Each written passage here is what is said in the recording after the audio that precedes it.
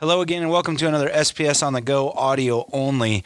Today I am joined by Lee Schroeder and Chris Fontana, and we want to talk about having a successful demo in rock with our new rock drills. So Lee, take it away. So obviously, RJ, Chris, we've had a lot of success around the world, really, when we talk about the new 40x55 DR and the D23x30 DR.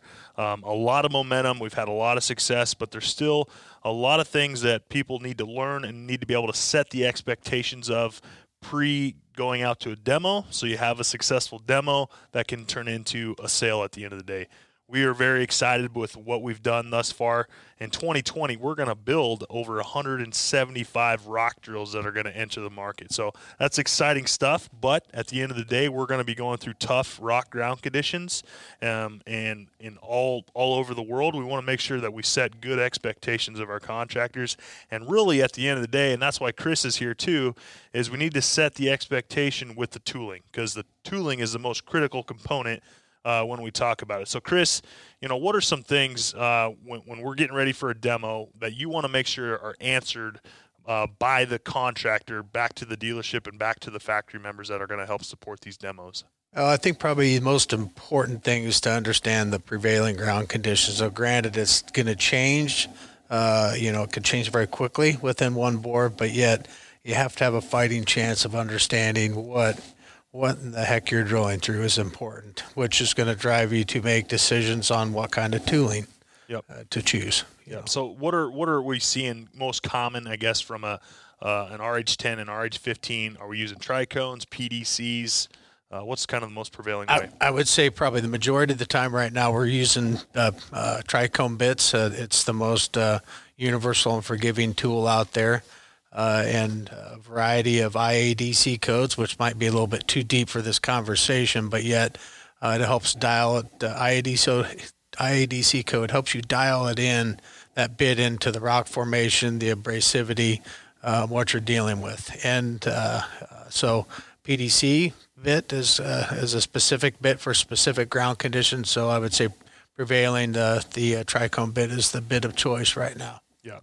So a lot of different options. Make sure you contact your cutting-edge solution specialist to make sure that we're picking the right tool for the right job, right? We don't want to serve ice cream with an ice pick. You want to use a scoop. So, Chris, let's talk a little bit about expectations of wear life and rebuild when it comes to an RH10, RH15. So, every 8 hours, we need to be greasing that drill head. That is critical to the life of it. We offer our polyurea grease. You can't just be pumping any random grease in it, but every 8 hours is pretty critical.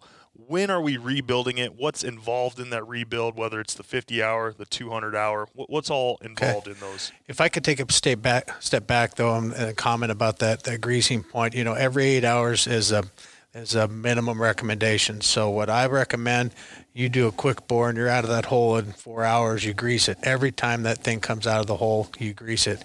If you're in the hole at 8 hours and you're not done, let's pull it out and grease it. Grease. That's the key. That's what we're seeing from very successful contractors that are enjoying long life of their tools, that they are just using grease like there's no tomorrow. Yeah. So. And I was on a job site a couple weeks ago and had a contractor who's about 40 feet from popping out of the hole. And he was at like hour 7. He's like, I'm not going to get this finished before I need to grease it. And he tripped back 300 feet, greased it, went back down hole. And that's really what we want to see at the end of the day in terms of life of the tool, right? So let's get into the rebuild. What's all involved, at what time interval, and what do we do, and kind of rough costs maybe. So we're looking at 50 inner rod hours. We've got to focus on inner rod hours. The machines give you that data and spit it right out there in front of your face. So at 50 inner rod hours, that's when we recommend that we do that first maintenance rebuild, which includes the bearing stack, bushings, seals, and it's pretty simple. It's a little bit over $1,000 bill, and we want to do that again at about 50 hours. Give or take. Sometimes, kind of like you're alluding to earlier with the greasing, if it's 45 hours and it makes sense, let's do it before we go back in the hole. Gotcha. What about, does that need to be sent to the dealership? Can that be done out on the job site? What do you recommend there? With the proper tools, we've created an awesome tool set that goes along with the sale of a drill. You can do that right on the job site. It is a little bit challenging. You have to have a service truck to make it a little bit easier, but to be able to secure the head and hold it safely is most important. But at the end of the day, a contractor could do that 50-hour rebuild in his own shop with a bench and a way to secure it and hold it. What would you suggest how long that's going to take? I would say, after you do it a few times, you can do a rebuild in an hour and a half, relative. Gotcha. So we work through our 50-hour rebuilds. When's the next kind of major rebuild we got to do? So you go 50 hours, you're going to go another 50 hours. We get up around 200 interrod hours. That is when we recommend, we just call it that, a 200-hour rebuild. So at that point, you're doing the same thing that you're doing with that 50-hour rebuild kit, new bearings, new seals, new bushings, but we're also replacing the inner shaft, the bit box and shaft that the bearings ride on.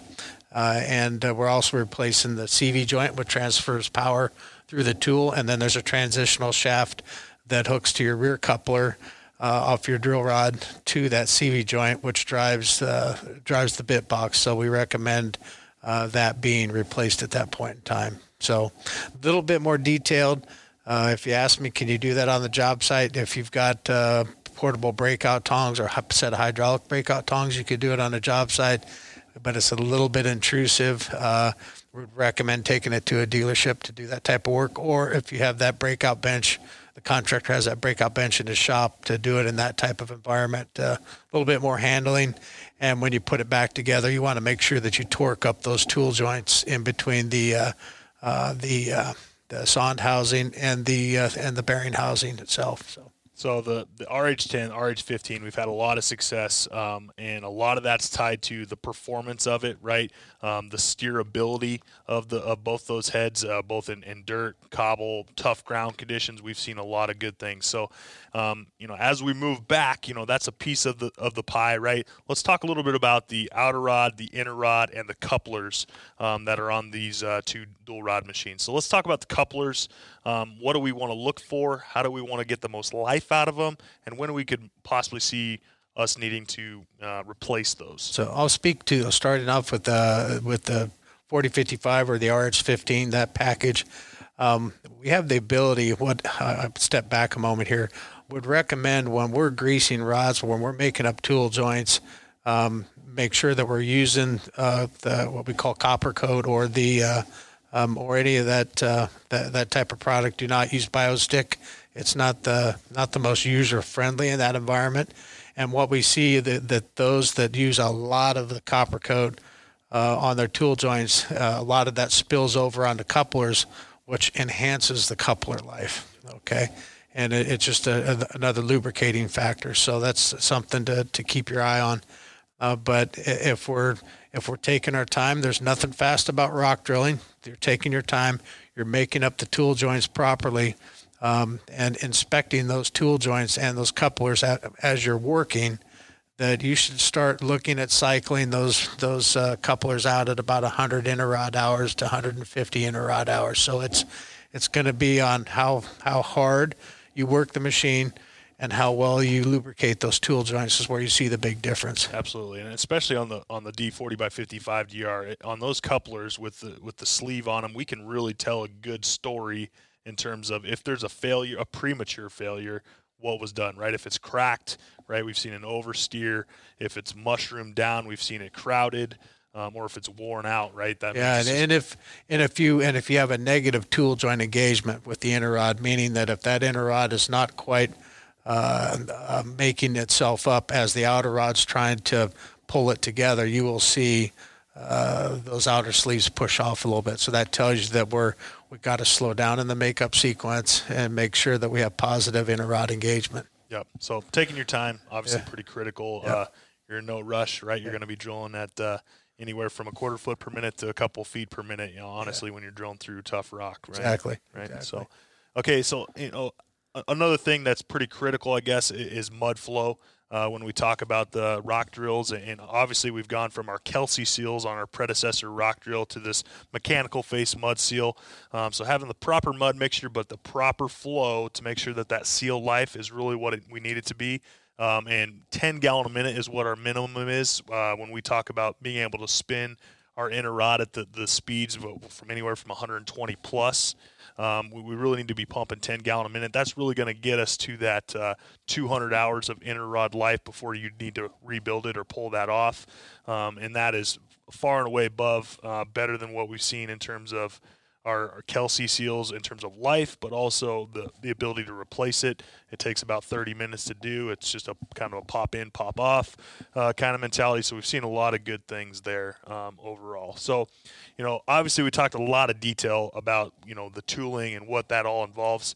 What are some other keys to success in terms of a demo? I think having the right parts on hand is going to be pretty critical. Correct. Just making sure you have a few extra couplers, roll pins. I mean, this is a tough environment, and it's not a perfect environment that you don't want to be slowed down in that fashion. From a tooling aspect, I always recommend, going to that fight with having, different knives in your pocket. And I've been on projects before where we went in, making good progress, and all of a sudden progress stops. The formations have changed. You have to change directions. You have to put a different tool on to be productive. Yeah, that's where I think we're a little different. You bring a knife, and I'm probably just more blunt force trauma. Yeah. The knife fight, right? Yeah. So obviously, we've had a lot of success. There's a lot to celebrate, but you got to make sure you set the right expectations with the customer, and that's kind of what our goal is here and what we lined out with them. And that's not to say, don't get me wrong, there's a lot of Ditch Witch all-terrains in the field. It's going to be hard to get that first demo. A great way that we've seen guys have success is take an RH10 or an RH15 and put it on an all-terrain rig. Let them see the performance of our rock head, and then that leads to an open door to see, hey, you like the drill head, you should see it paired with our 2330 DR, with our 40x55 DR. So keep that in mind as you're having contact with contractors that are running all terrains. It's a good foot in the door, in my opinion. So what else, Chris? Anything else? No, I think the biggest thing is just to set the expectation with the contractor. If they haven't been big into rock drilling, it's different than dirt drilling, and that's always a tough conversation. I've had it before where you've got to, for lack of better terms, you want to put a shock collar on the operator, because they just want to go fast. And there's, again, like you said before, there's nothing fast about it. And setting that expectation of the operation of the machine, again, slowing down, being very detailed. If they've not run a rock machine before, when we're steering, there's certain sequential things that you do in that process that can make or break you. And probably another thing I want to mention that gets ignored is that you mentioned mud flow and proper fluids.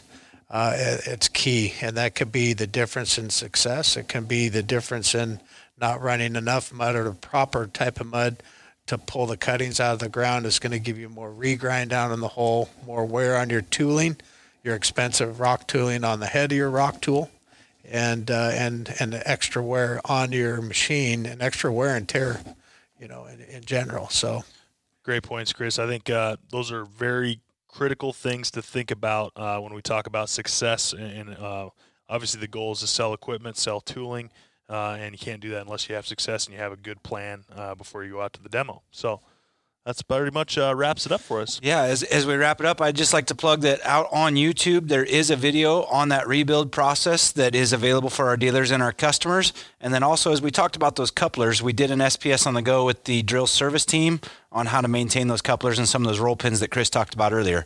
So if you're a dealer, go on to Dealer Center and search for coupler, and it'll be one of the first results you get there. So, hey, we appreciate you listening today. If you have any ideas for another SPS on the go audio file, please email those to sps@vermeer.com, and we'll get the right guys on the microphone, and we'll get that recorded so you can listen to it in your truck as you drive around. Have a good day.